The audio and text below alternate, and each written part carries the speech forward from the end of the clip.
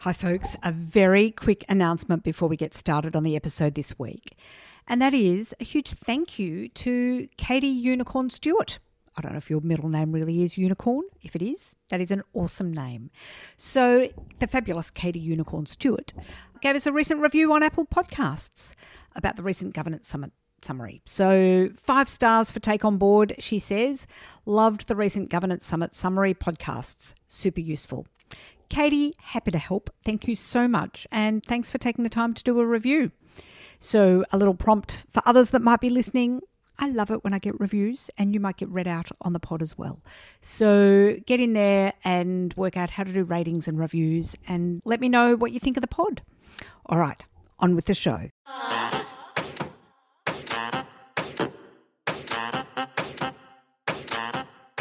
Hello and welcome to the Take On Board podcast, where we talk all things boards and governance. I'm your host, Helja Svensson. Being on a board can be interesting, valuable and exciting, yet it can also be really lonely, challenging and hard. So here at Take On Board, we'll bring you weekly tips, tricks and advice to help you build your governance wisdom. We'll shine a light on how to navigate your way onto your first board or to build your board portfolio. We'll also help you to work through those challenges that keep you awake at night. Each week, I'll talk to women who have been there, done that, and together we'll discover what we need to take on board to be your best in the boardroom. Today on the Take On Board podcast, I'm speaking with Sam McGoldrick about the power of organisations to improve the health, happiness and resilience of our society. First, let me tell you about Sam.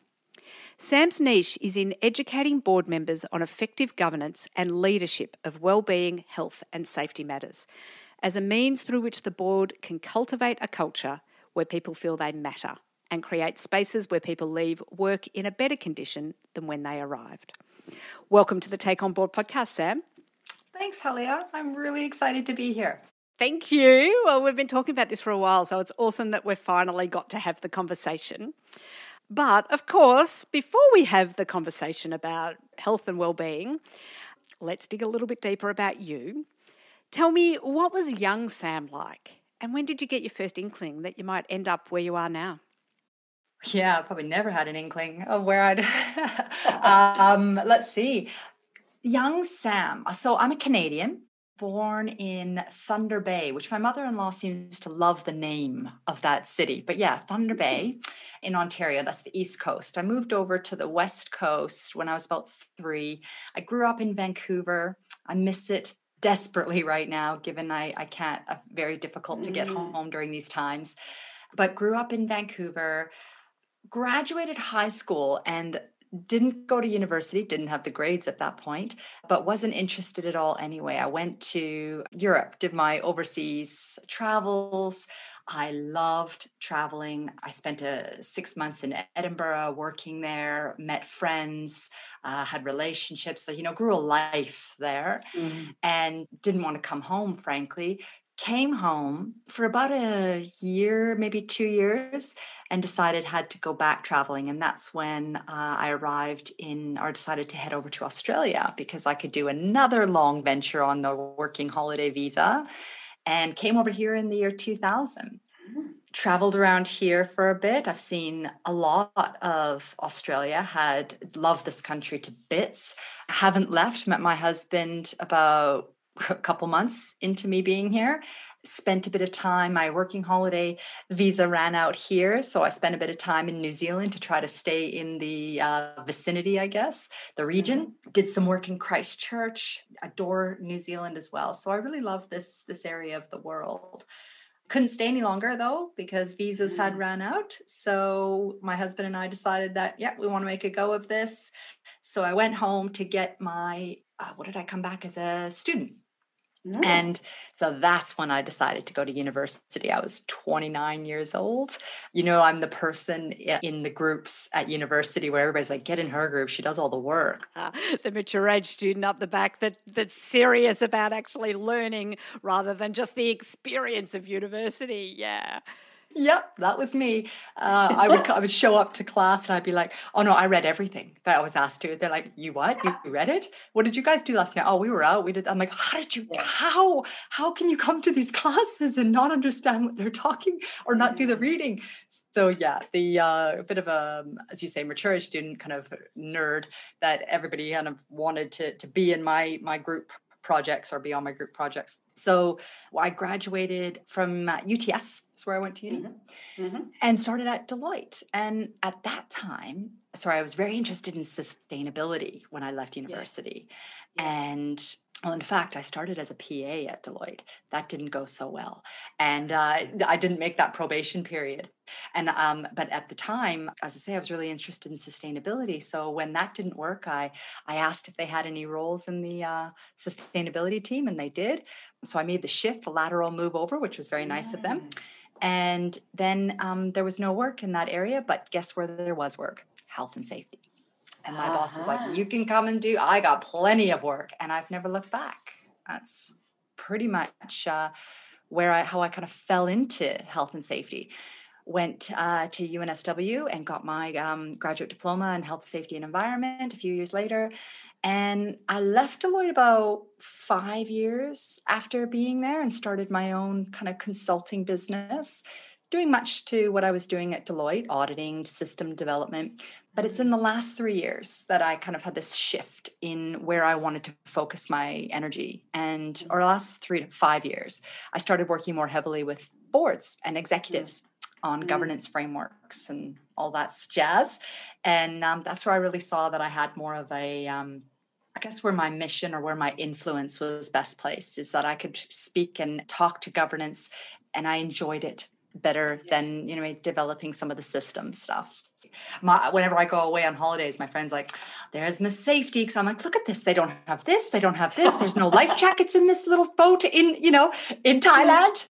Okay, so it's brought you to this space around health and safety, but it's more than health and safety. Well, it's more than what people traditionally think of health and safety is probably a better way of putting it. And I know part of your view is that, organisations have this real potential to improve, yes, the health and safety, but also the happiness and the resilience and the well-being of our society. So if organisations have that role, then boards also have a role in that. For boards, where should they begin in this? You're quite right that it's more, yes, organizations are like this epicenter of being able to have such a broader impact on our health, happiness, and resilience in society. And I believe that's through improving health, safety, and well-being outcomes.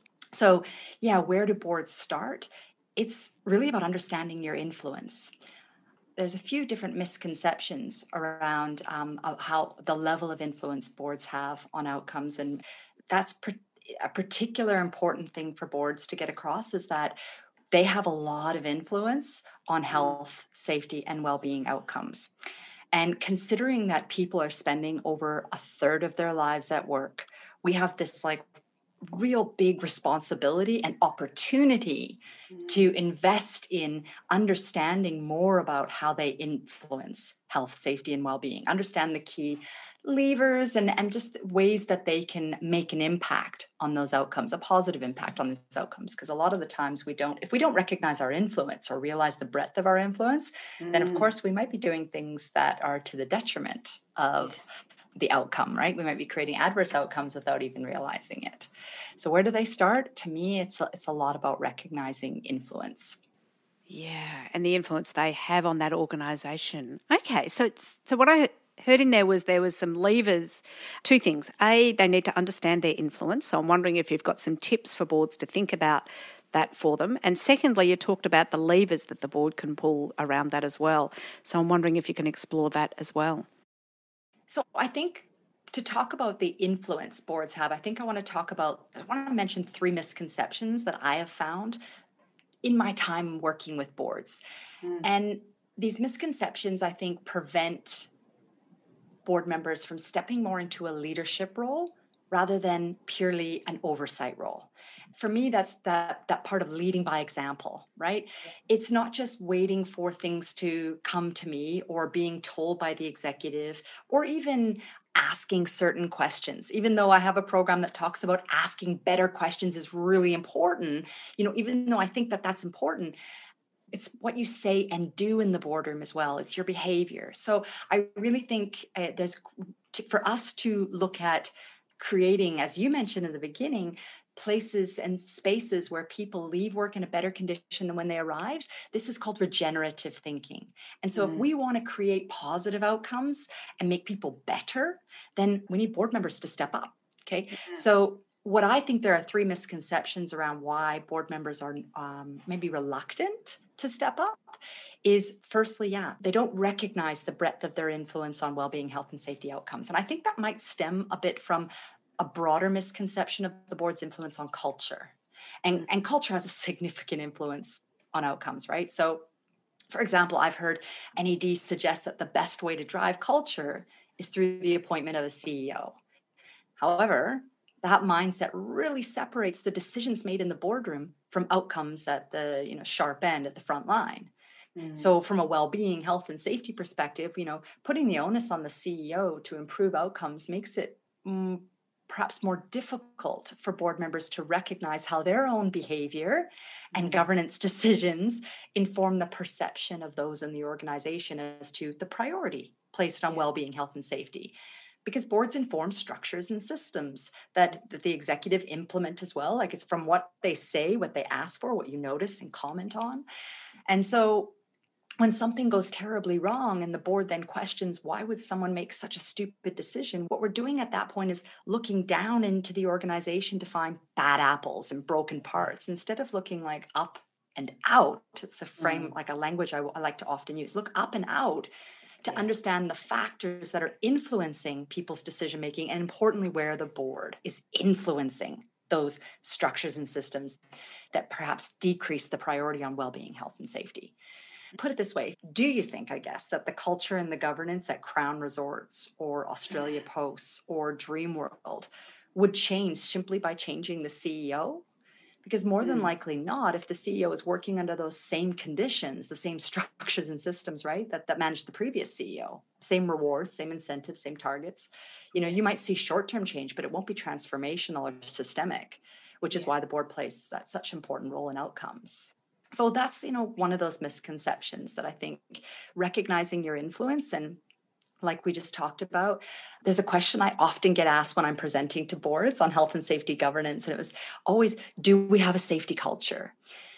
Now, health, safety, and well-being are outcomes of a broader organizational culture. You can't separate these things. So people won't prioritize health, well-being, and safety if your organization and the climate prioritizes profit at all costs, or if targets make it difficult to prioritize well-being. Right? Dreamworld is a good example of this. There's not one thing that led to the issues at Dreamworld, but in terms of the board's role, there are many examples of how Dreamworld's board prioritized profit through what it asked for and measured and commented on. Another misconception I think that kind of prevents boards from perhaps stepping up into that leadership role that we need is that I think that it might be that there's an incorrect assumption that executives know how to lead well-being, health, and safety. Now, there's not a lot of training out there for executives, and there's an expectation that they know what to do. Now, I'm not entirely sure where that assumption comes from, but for me, it should be fairly clear. Given the state we're in now, right? We have 1 in 5 people who experience a mental illness. The workplace is now the leading cause of death, given that we've had due to work-related stress, organizational injustice, all these things that are leading to mental illness, particularly high levels of work-related stress, burnout. People are leaving their employers because they're not fulfilled. They want more from life. It should be kind of clear that executives are not necessarily equipped to deal with the complexities involved in leading well-being, health, and safety. And frankly, there are many executives who are personally struggling with their own mental health issues because of what perhaps they've had to give up as they climb that corporate ladder. There's actually lots of research that shows that those who have risen to senior positions have sacrificed a lot along the way, like family and romantic relationships. Like, their support network in the organization and outside of it is much weaker because of it.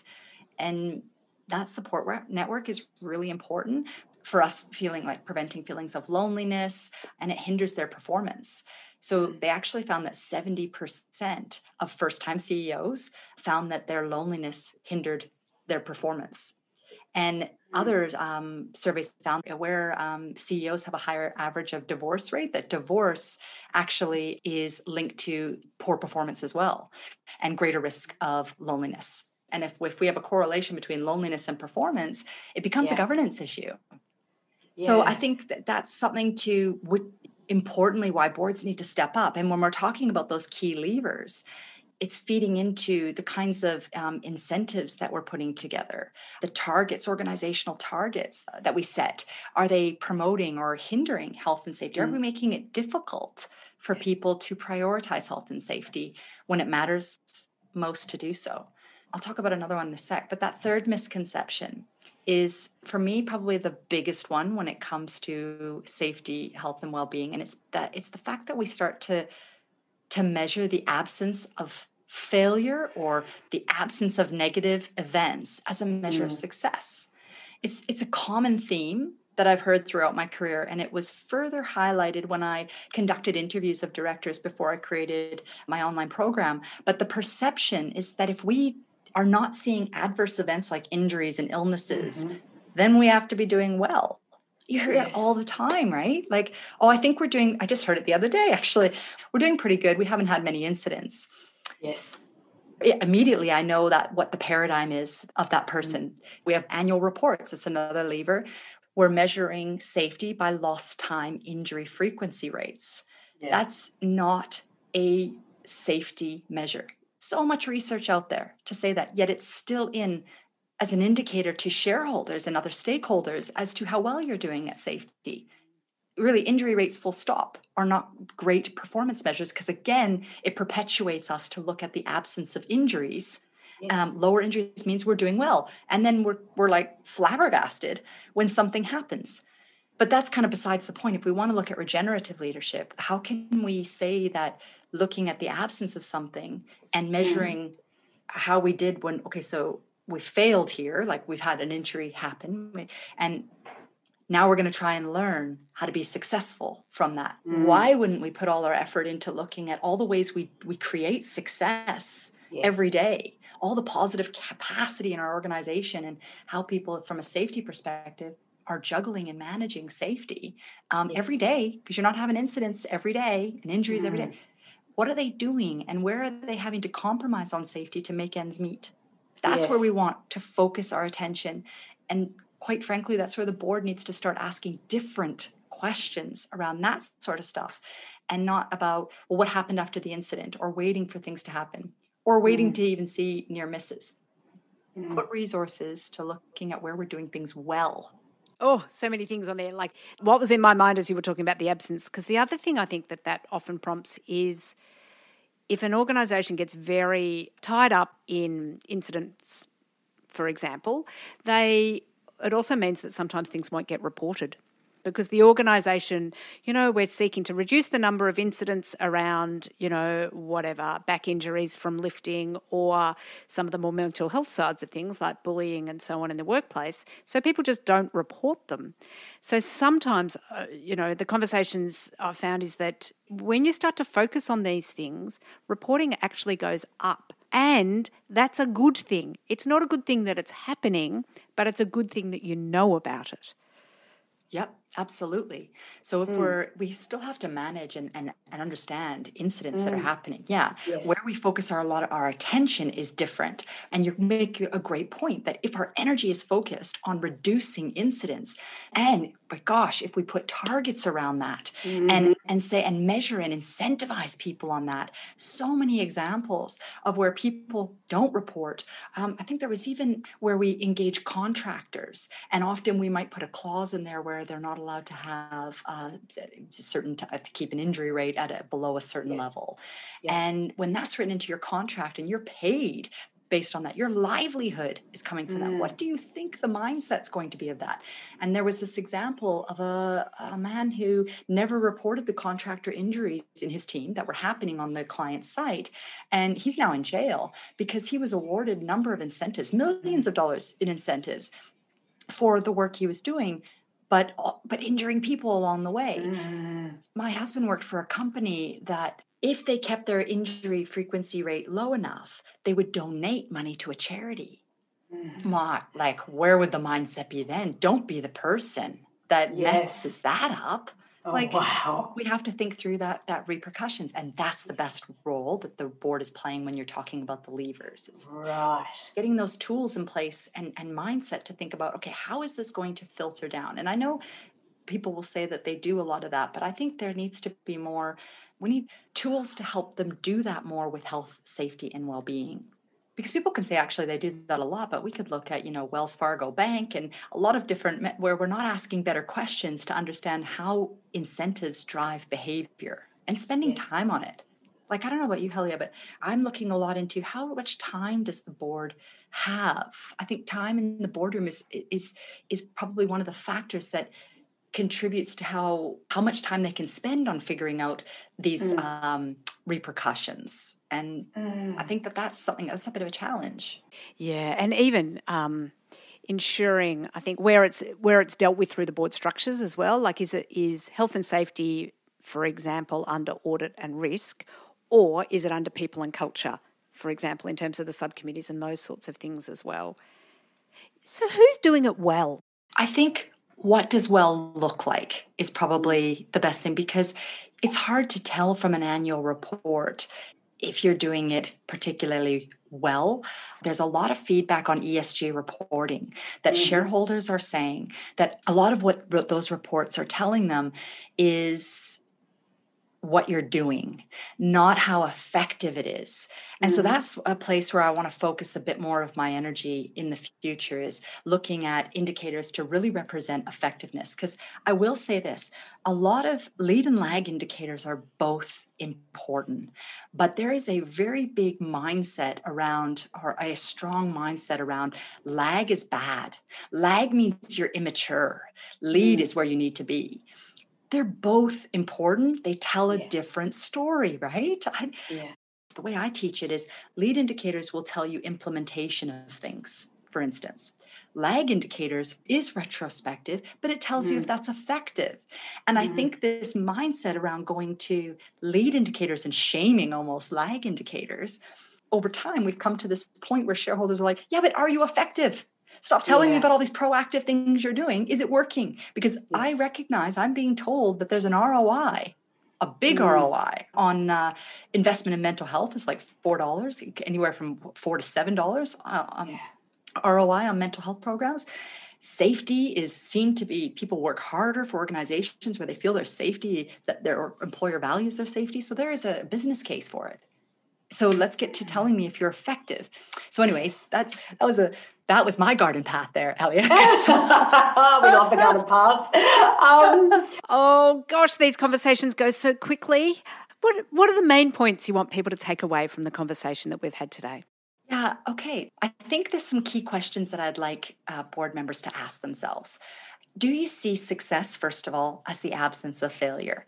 For example, do you see your executive putting resources into understanding how things go right, instead of just putting resources into understanding how things went wrong when they fail? So safety is a good example of that. But a second question, I'd like you to think about whether you look at outcomes in isolation of the environment, or see people's behavior as a bad decision instead of a result of the conditions in which they're working. Conditions in like, where are you having as a board influence on how people perceive priorities? We need more leaders who are systems thinkers, and those who can appreciate that everything is interconnected and things will emerge in systems that we can't fully appreciate where that's come from, because everything's interconnected. So when looking at patterns of poor behavior, we want to look to see how the systems and structures are influencing those patterns of behavior. And for your audience, that's where the board is influencing those things. And finally, I think that third question is like, am I truly self-reflective? For the specific purposes of today, I like, ask yourself, do I question where my assumptions come from? Do I look deeply enough at how I make decisions? Because we go through like this, a number of unconscious steps to making sense of a situation. That's good for us to understand what people do in the front line as well as in the boardroom. We take in our values and assumptions and beliefs, and we frame opinions about things. But we need to be more self-reflective to look at, okay, well, how do I come up with those, and talk in a boardroom about how we come up with those. There's a great tool called the Ladder of Inference that walks us through to have more open conversations about that. And I encourage any board member to use that tool in the boardroom. But, be curious is that kind of self-reflectiveness too. Be curious. Be a lifelong learner. It's really important. Yes. It's so important, isn't it? You can't just, rest on, just like an organisation can't rest on your laurels. I think board members can't rest on their laurels in the boardroom as well. Hence the importance of your podcast. Thank you. Well, then, for people to learn more or explore more and think more and be curious about these things, is there a resource that you can recommend to the Take On Board community? Yeah, I would love to. I have a program called Lead with Heart in the Boardroom. So that is a program where I teach board members about their leadership and governance of culture, systems change, and well-being, health, and safety. So where they have the most influence to drive, as you mentioned in the beginning, cultivate a culture where people feel they matter, ask better questions, remove excuses, and lead by example. But it's a lot about that foundational knowledge, which I think is really missing, because I can give you a checklist to say, oh, go and ask these questions. But I always say this: once your executive says to you, oh, yeah, we got that, or your health and safety professionals, no, that's fine. I've got. Well, where do you go from there? So for me, it's a big piece around that foundational knowledge. And that's what I offer in that program as well. But the Ladder of Inference is out there. I've got a tool on that too. That's a great way to have a better conversation about how we make decisions. Fantastic. And I'll make sure we put a link to that in the show notes as well, folks. So it'll be in the show notes. And as I always say, if you're out walking at the moment and you think, but the show notes are going to disappear as soon as this podcast is over, just go to my website. You'll find all of the show notes to things there. I think you also talked just before about, regenerative leadership, and I've had a couple of conversations already on Take On Board around that. So Carol Sanford, who I think I know, has already been on. So folks, I'll make sure a link to that is also in the show notes, and Trish Hanson also. So I'll put some of those links in the show notes. There's probably some others. So as I think about it afterwards, I might add some more as well. Fantastic. That has been such a useful conversation, Sam, thinking about those kind of misconceptions and the tips for board directors to really explore that more deeply. Thank you so much for sharing your wisdom with the Take On Board community today. Thanks, Helia. It's been such a pleasure. Hi there, it's Helia. That's a wrap for the Take On Board podcast today. I do this podcast because I love bringing good women together. So it's great to be able to share these conversations that I'm having with these amazing group of women with you. Now, can I ask a favour? Could you share this podcast with someone you know? Perhaps you can share it with some of your board colleagues or someone else that you know that's interested in exploring all things boards and governance. With your help, we can grow the Take On Board community.